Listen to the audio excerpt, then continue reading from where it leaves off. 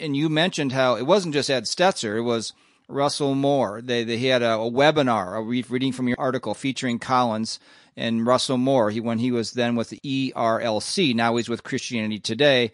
It largely centered, again, on the importance of pastors convincing church members to get vaccinated. The discussion also moved to the topic of masks. With Moore nodding along, Collins held up a basic over-the-counter cloth square.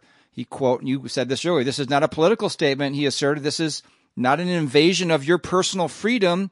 This is a life-saving medical device, unquote. That's Francis Collins, the head of the NIH, dictating policies in this country for how we're all going to live. But we know from studies and so forth that a basic cloth mask does basically nothing.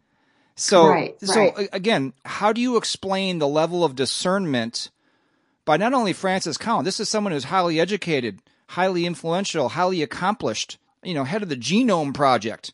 And then at the same rate, you have people like I mentioned, Stetzer, Warren, Russell Moore, all these other folks, Tim Keller, and N.T. Wright. Why the lack of discernment in just buying the public government narrative and not thinking biblically or critically about this? How do you explain that? That's a really good question. And I didn't want to put words in their mouth. So I tried to ask, particularly on some of those issues. You had Russell Moore in that particular webinar. They discussed masking children and as an unmitigated, important public good. And of course, we know now that there's been a lot of damaging effects of masking children for so long. A lot of that research is just starting to come out, as is research showing that not only was it not effective, it might have been harmful in some cases. So I looked at that and I did try to call all of them. Tried to call Moore. I tried to call Stetzer. I tried to call Warren, Wright, Keller, everyone. And no one would talk to me. Specifically when I presented Francis Collins' record and said, do you stand by these comments, calling him a man of integrity, of great faith, a national treasure, all of these things. I said, do you stand by this and why? Why did you lend him your platform? No one responded to me. So I'm left to look at the evidence that's out there to draw my own conclusions.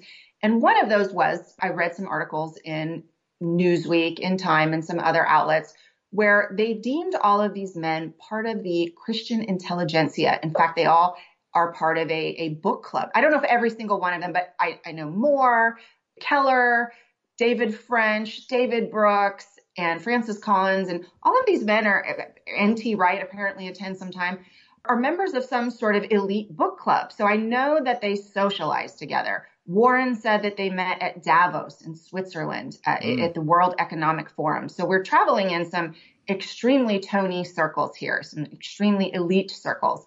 So when I looked at all that, I went, since they won't talk to me, I'm drawing my own conclusions. And it seems like there is a very strong pull towards such an elite figure in government. I mean, there are very few men who are as powerful as the head of the NIH, who have as much access to the levers of power in government as the head of the NIH.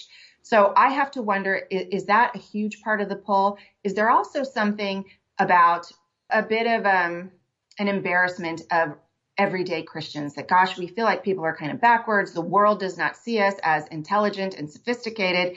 And now we're able to show them Francis Collins. He worked on the Genome Project. He's at the head of the NIH. He is intellectual and sophisticated, and he makes us feel intellectual and sophisticated when we can point to him as a friend. So, those are my hypotheses, but I can't tell you that I was able to document it because no one would talk to me. This has been a short take from the Christian Worldview radio program. To hear the full program and connect with this nonprofit radio ministry, go to thechristianworldview.org. I'm David Wheaton.